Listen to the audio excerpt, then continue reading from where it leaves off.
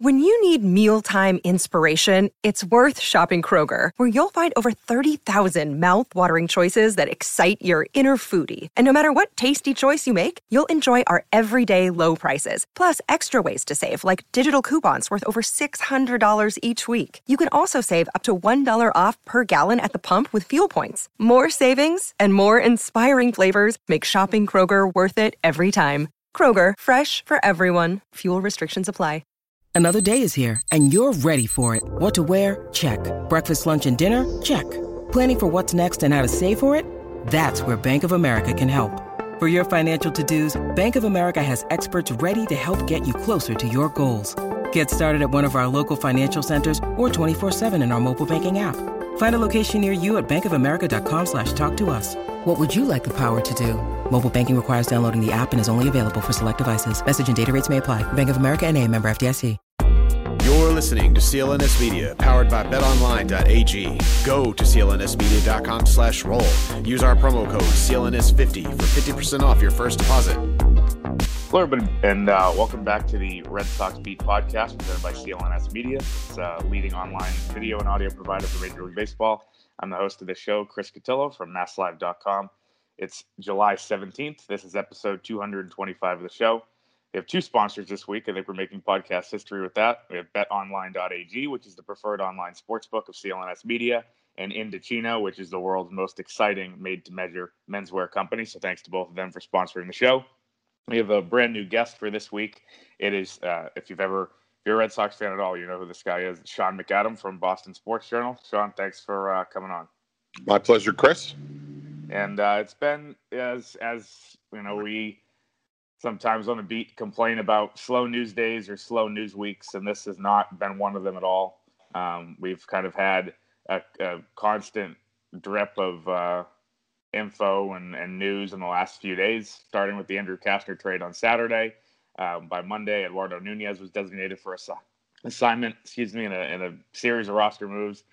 On Tuesday, we had Ryan Brazier sent down. Hector Velasquez was also sent out. So a lot of moves for the Red Sox, and we talked about this yesterday with Alex Cora. You know, Eduardo Nunez didn't need to be sent out necessarily. They could have made some other moves, maybe Marco Hernandez. With the bullpen, there were some other, disposable guys, and Ryan Weber, Marcus Walden, but they were, needed Ryan Brazier to go down and fix some things. They called up Darwinson Hernandez. So, Sean, this sounds like to me, and Alex Cora acknowledged it yesterday, that this is a team that they have some urgency, and they're not fooling around anymore with the roster and how it's constructed.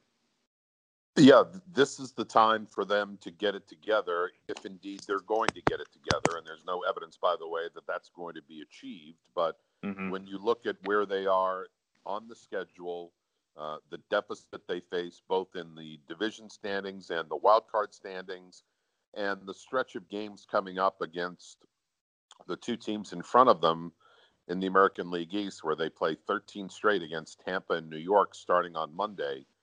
This next 2.5 weeks is going to make or break their season. And if you look at the last 3 or 4 days of all the roster shuffling, it certainly seems as if they're getting their house in order with the 25 guys they think are going to help get them back into this. Whether they do or not remains to be seen, but it's clear that in the reshuffling, they weren't happy with the performance of some guys, and some of those were, as you noted, guys that played huge roles in 2018. But I think the time for sentiment and nostalgia is out the window, and now it's about what can you do for me now as the Red Sox go into this most important stretch of their schedule.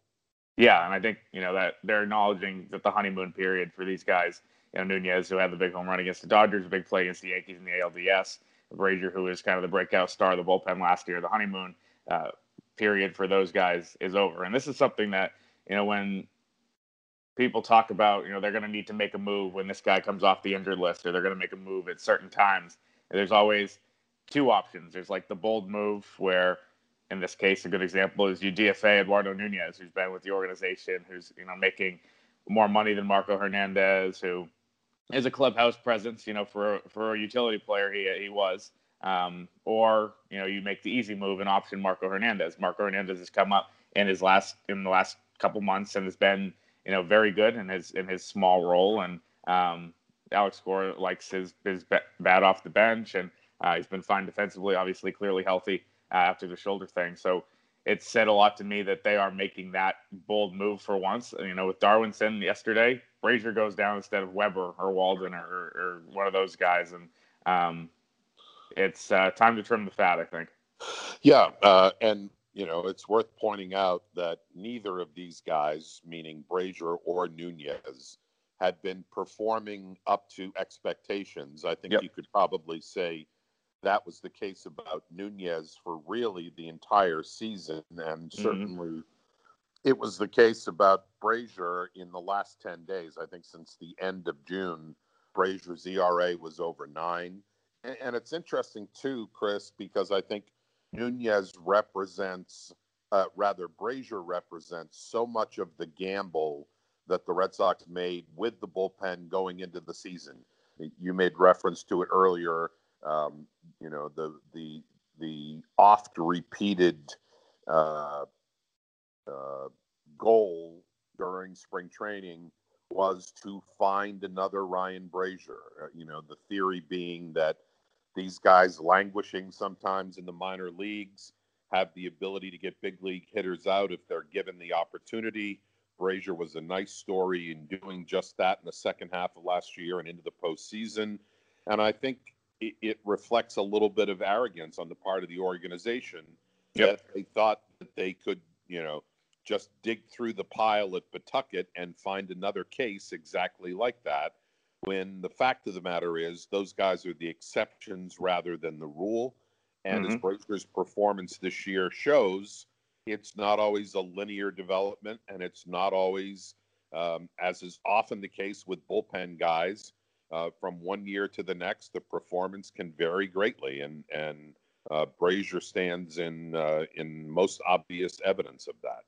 Yeah, I think the worst thing that could have happened to the Red Sox, who obviously attacked the bullpen by not attacking it at all over the winter and deciding that, you know, we're going to go just throw a bunch of internal options and hope that we have, you know, guys that step up. The worst thing that happened was Workman stepping up and almost proving them right in that one case. Marcus Walden being very good early in the season and proving them right in that case. And then for a long stretch, Heath Hembree doing that as well. You know, having those three guys, you know, at least show signs that they were the next Ryan Brazier or whatever, however, you know, they termed it, was kind of ended up being detrimental because it made them, I don't know, I guess confident that what they did had been right, when as a whole.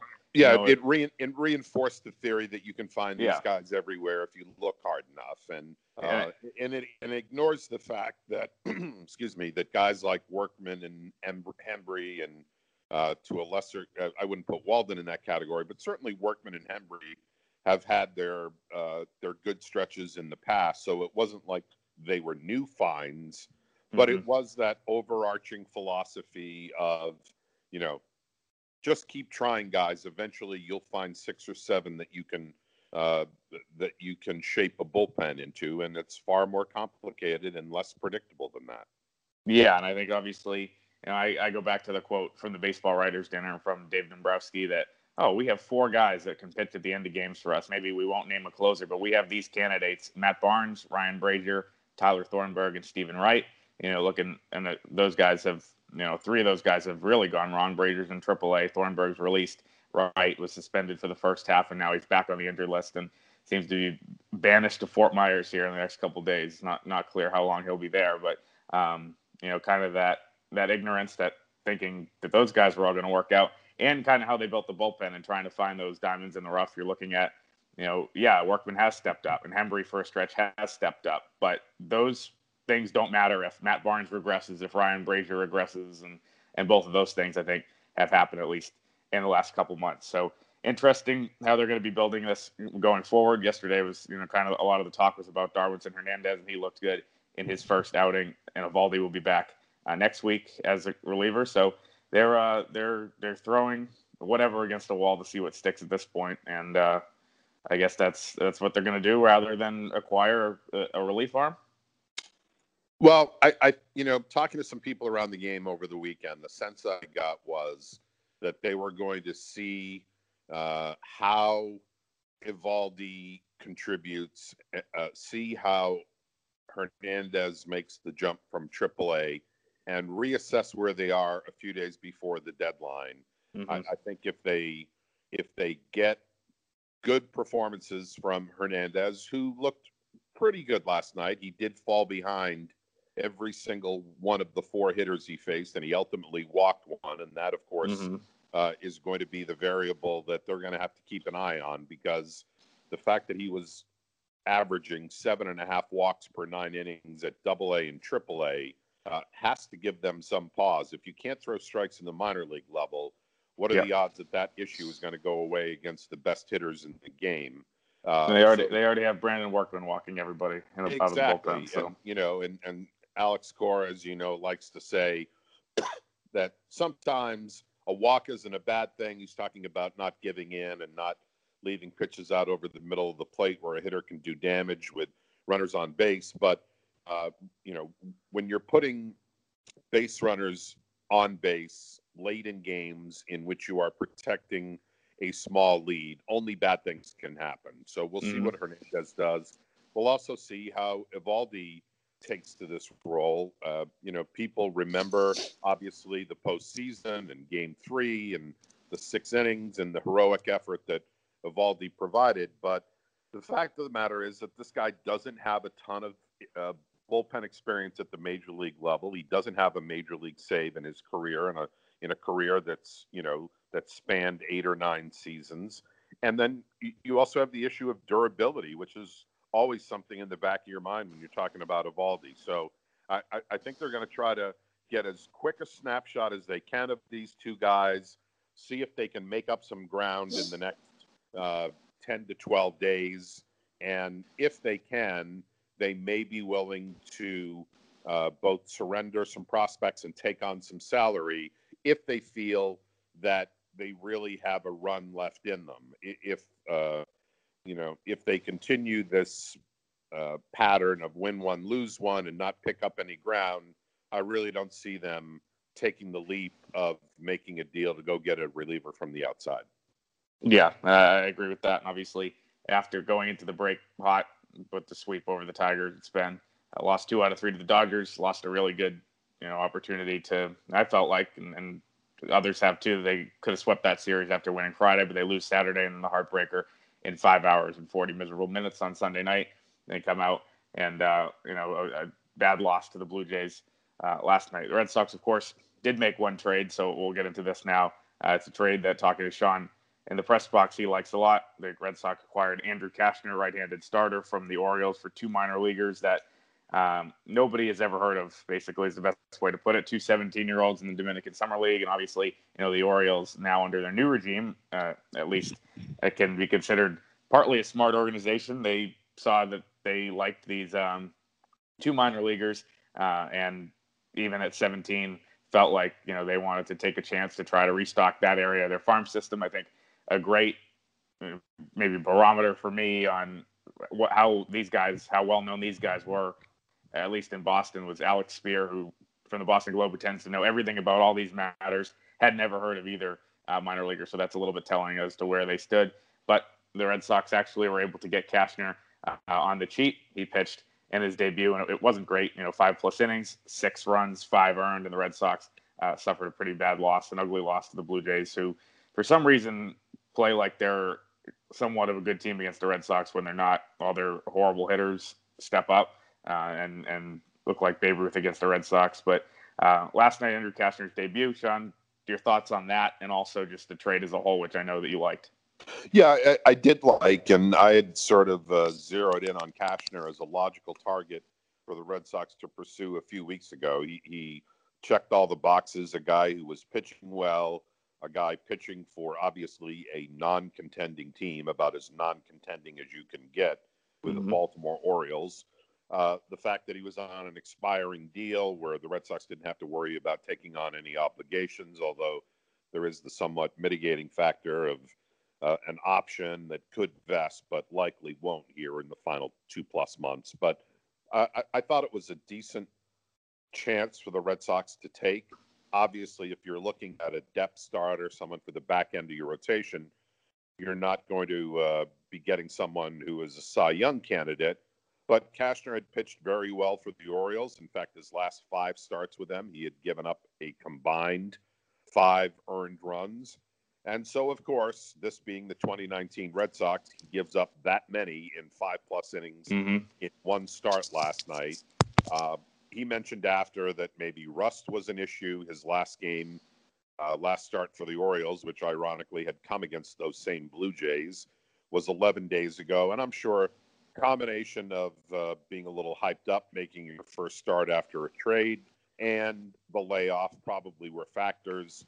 You know, the big mistake, of course, in addition to the 3-run homer he gave up, was giving up a solo homer immediately after the Red Sox had rallied in the bottom of the 5th inning to tie things up at 4-4. It brought a little energy to the ballpark, got the dugout kind of revved up, and they were back even. And with his first pitch in the top of the 6th, he gave that up with a home run. So that's a pretty deflating thing. Obviously, the Red Sox were hoping for more from Cashner last night, and will continue to hope that that is hardly a harbinger of things to come. I don't think it will be. Really, if he had gotten them into the 6th and given up 3 runs, that would have been a huge step forward for that team, given how poorly the number 5 guys have pitched most of the season, with an ERA of 6.79. That covers about 5 people who had taken spot starts, none of whom had really provided them with many opportunities to win those games. I think Cashner will be able to do that, get into the middle innings, and not put such a burden on the bullpen. And that's what you want out of your number 5 guy. It's not a terribly high bar to clear, but last night on his first try, he didn't do it. Yeah, and I think that home run, that smoke home run that you talked about, was continued the long 2019 Red Sox pitching staff tradition of not being able to have a shutdown inning at any point all year. It seems like that's frequently been an issue this year. And he's a guy that, as you referenced, his 5 starts before, he had gone at least 6 innings in all those. He, in 10 of his 18 starts, have gone at least 6 innings. He's gone 7 innings 3 times. So it's kind of right in that perfect. Let's say he averages 6 innings a start. That's a lot better than what the Red Sox have been getting. And his contract won't vest, so they don't have to pay him $10 million. So the silver lining on Andrew Cashner only getting 15 outs last night was that it decreases the chance that he'll reach that. I think 340 over 2 years. Was that it? 340. Yeah. It vests. 360. It becomes a player option. So I think that's the biggest positive out of last night, which was really ugly. After that, another guy that I want to get into, because this is one we talked about earlier, but Heath Hembree, since he's come back, his velocity is down like 2.5 miles an hour. Last night was horrible. It was, I think it was triple, double, single, 3 hits, 3 earned runs, and did not record an out. This is a guy who was the Red Sox best reliever, or at least one of them, for a 2-month stretch. He had the extensor strain in his right arm, which I think a lot of people were skeptical of, that mild diagnosis after the forearm tightness he felt during a game in June. Alex Cora usually doesn't seem actually concerned with injuries when people bring them up, or velocity drops or whatever, but I sensed kind of a different tone last night. He said that's something, the fastball velocity is different, and the location he's not been able to do. So to me, I think there's signs that something could be up here. Yeah, and, that would be a huge blow to the Red Sox, because at a time when the debate goes on about after the arrival of Hernandez and the pending arrival of Eovaldi, you think, all right, those 2 guys with Barnes, Workman, and Hembree, there's 5 guys that you can turn to in high leverage spots late in the game. Well, if you lose one of those, you almost certainly have to have more than that. And it just makes their search to fill out that bullpen and get ready for this important stretch all the more difficult. It's kind of springing another leak while they're trying to plug all the ones that already exist.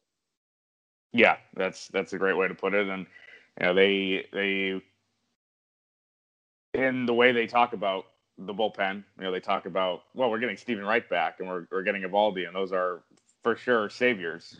They're known quantities that they're the only ones that seem to believe that, and are at least Dave Dombrowski talking, after they acquired Cashman the other day, almost seemed insulted that, the Red Sox, or that the Red Sox beat or the Red Sox fans couldn't grasp that Eovaldi was a sure thing as a savior in the back of the bullpen, which he's never proven, and we don't know. So losing one of the guys that has been, at least for a good stretch, a known quantity in Hembree would be horrible for this team.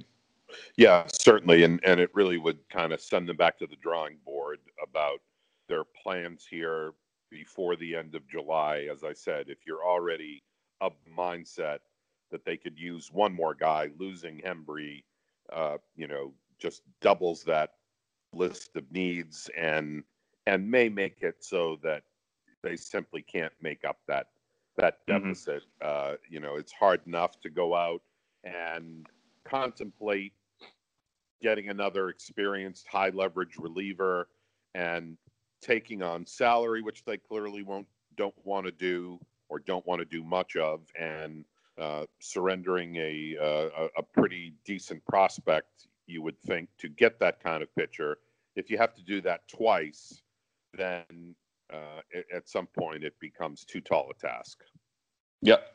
And that's too tall a task is a great segue to our first ad from Indochino, which is the world's most exciting made-to-measure menswear company, because they can custom fit whatever you want to wear. Indochino makes suits and shirts to your exact measurements for an unparalleled fit and comfort. I know that segue was a stretch, everybody.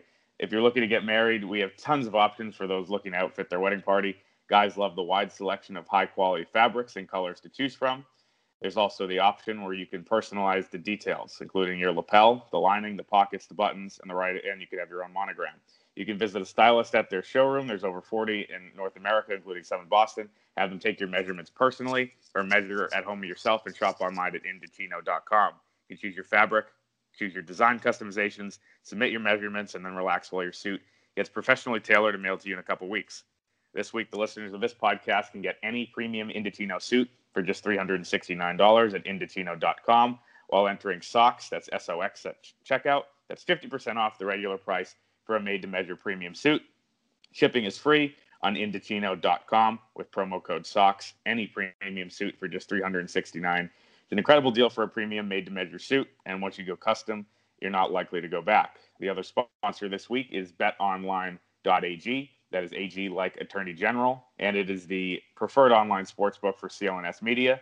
I'm not sure exactly where the Red Sox odds sit. When we talked last week, I think they were 12-1 to win the American League, and even worse of a chance to win the World Series, which is fair, which is how they performed at 51-44, according to BetOnline. But if you're feeling confident in this group, which you're a Red Sox fan if you're listening to this, which means that you're never confident in this group, or the bullpen especially, as I see on Twitter all the time, you can go and bet on the Red Sox, bet against the Red Sox by going to clnsmedia.com/SoxBeat. That's SOXBEAT. And using the code CLNS50, you'll get a bonus that'll be added to your balance within seconds, an extra 50% added to your bankroll.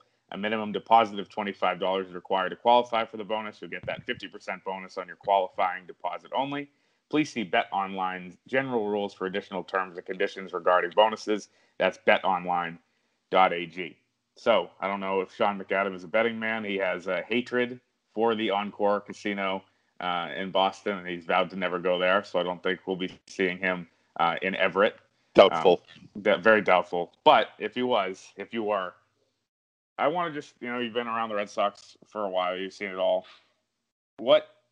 How do you assess this team? Is it, for me being, on the beat for last year and seeing that success, obviously that was a very rare thing to see them win 108 games in the World Series and have almost zero drama and zero issues. But I don't know if it's just that I'm new and naive that I've been shocked about everything that's gone on this season, or it's just that we're all viewing it in the context of last season. But, for you, what is your overall view on what you've seen so far and then the chances moving forward?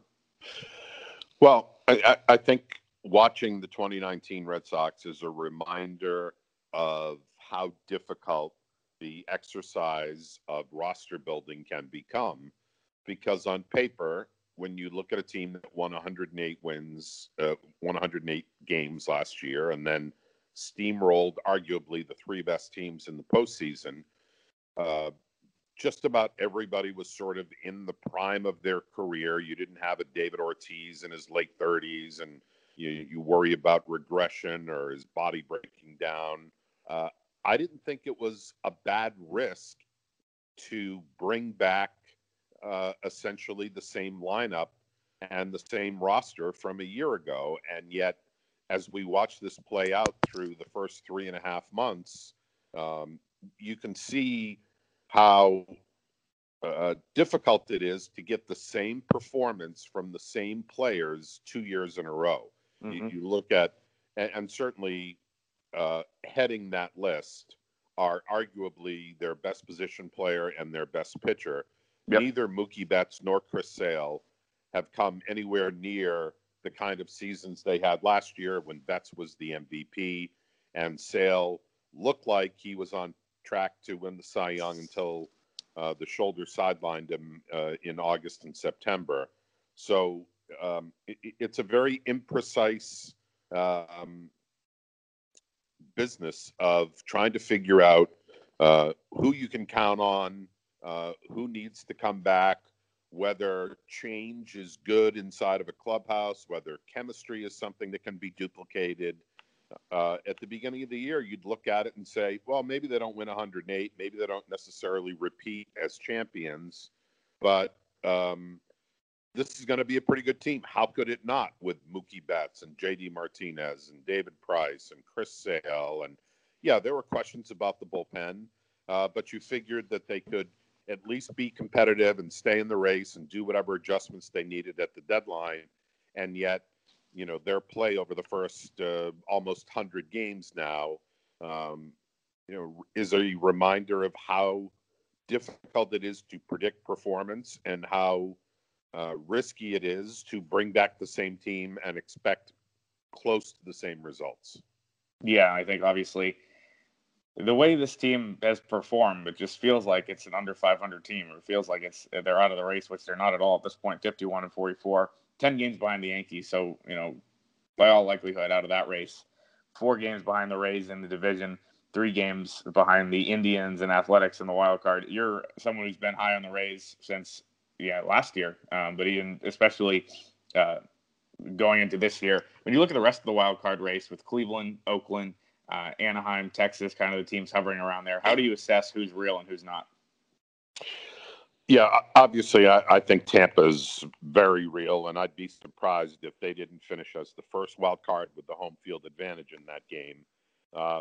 Cleveland, to me, it's all about what they get from their pitching and whether they decide to hold on to their pitching and, whether they move Trevor Bauer with a look toward the future or whether they take one last run at this because I think most people agree that the Indians' window is starting to close. You saw them cut payroll over the year.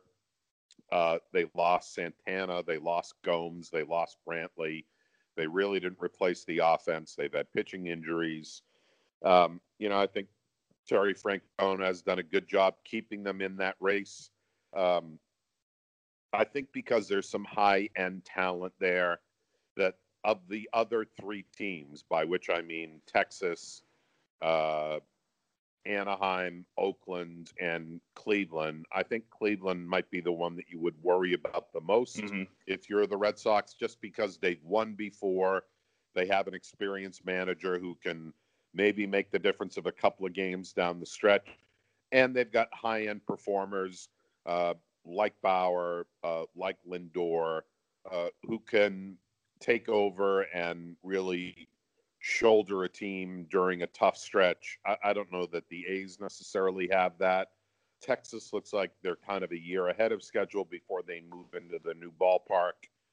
And frankly, you don't know what sort of emotional upheaval the Angels are going through with the tragic passing of Tyler Skaggs. Can that be and I certainly don't mean to trivialize this, but could it be a galvanizing moment for them? Could it bring them together? Could it lift them beyond which you think that they might ordinarily play?